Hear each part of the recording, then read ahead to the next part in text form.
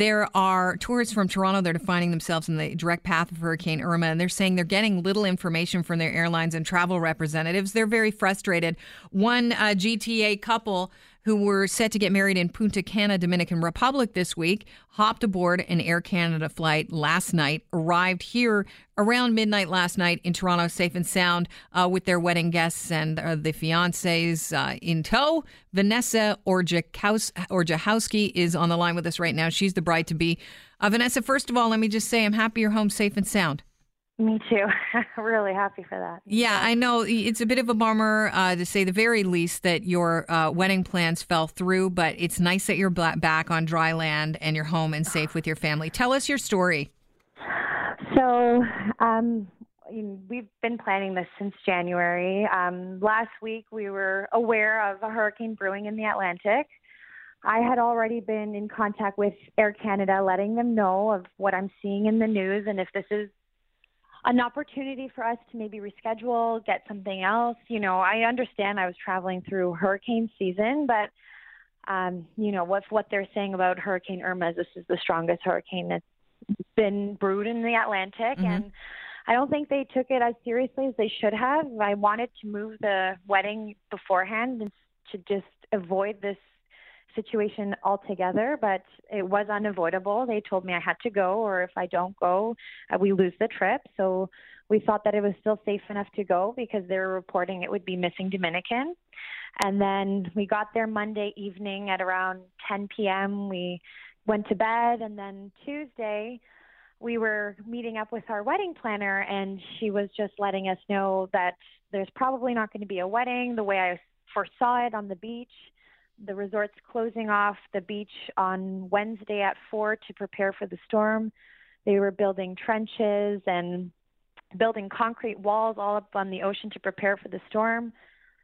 So at that point, we knew that we were in some trouble and that we needed to figure what our next steps were going to be. And then what did you do? So we had our lead, our pastor who was officiating the wedding, him and his wife were calling Air Canada. We were looking for our Canada representative at the resort who turned off his phone and left the resort, so we had no contact there. Yeah, I hear a lot of that. I'm reading this story, the CBC did a story on how, people are really frustrated because their reps aren't there. And, all I'm thinking is the reps, because I've been on those sun vacations before, the reps are usually local people. They're out boarding up their houses. Like, you're not going to get in touch with them. Yeah, and I was saying, why are you putting the burden? Because we were calling the Air Canada lines, and they said, speak with your representative at the resort. This poor representative needs to worry about his own family. Sure. He can't make a decision to fly 33 people home. It's not coming from him. So I thought it was just really throwing us around. Call here, call there, wait here, give numbers to this person and see if we can get you home.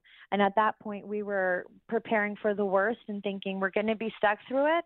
And we were just figuring out how we're going to get through the storm because Air Canada, we found out we were leaving Wednesday at 1 o'clock and they were picking us up at 2. So how did you find out that you were leaving if there was no Air Canada rep? So we, on Wednesday, we're already preparing. We had 33 guests. We're having a meeting at the lobby. We were just preparing that. How are we going to prepare for the storm? We already had given up hope on Air Canada.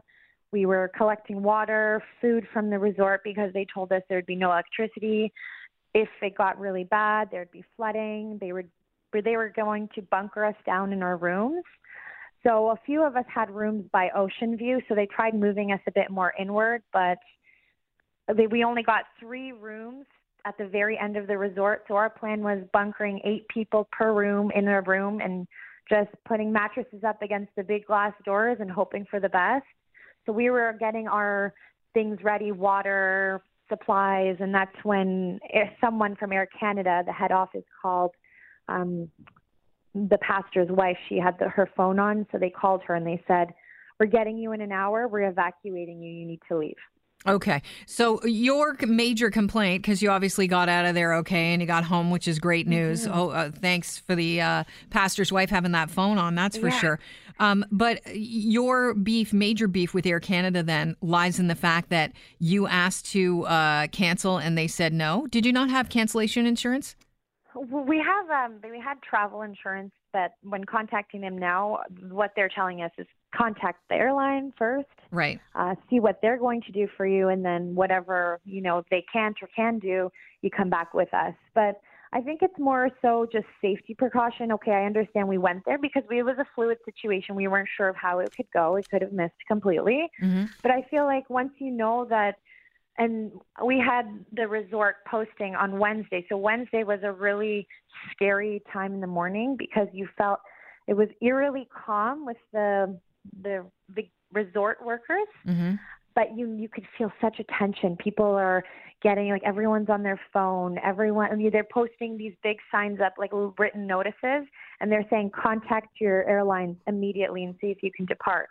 So the resort is telling us this, yet that was Tuesday. The resort had printed out instructions of how the night's going to go. We're going to be bunkered. You should get out if you can.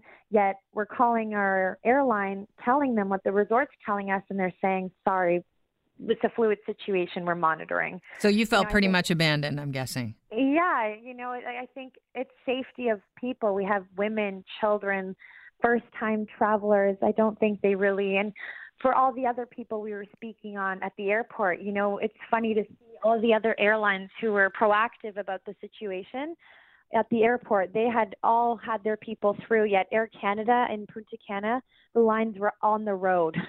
I wasn't even sure if we would get out in time. I saw hundreds and hundreds of people, and I'm thinking, do they have enough planes? We were. You're talking about at the airport. Yeah, at the airport, there was so many people in front of us. Uh-huh. When we got to the front, it was already to the back, like on the road lineups. And I'm just praying that they'll have enough space for us because I felt that it was so disorganized. We were talking to the flight attendants, and they didn't even know they were going to fly out to us until 11 a.m. on Wednesday. What do you want Air Canada to do now? I just feel like, when you pay for a service, you feel that you want that service, you want to be taken care of like anything else. So I just feel like right now I would want them to be working with me in my wedding party to have my magical day. So you're planning on going back down south to have your wedding?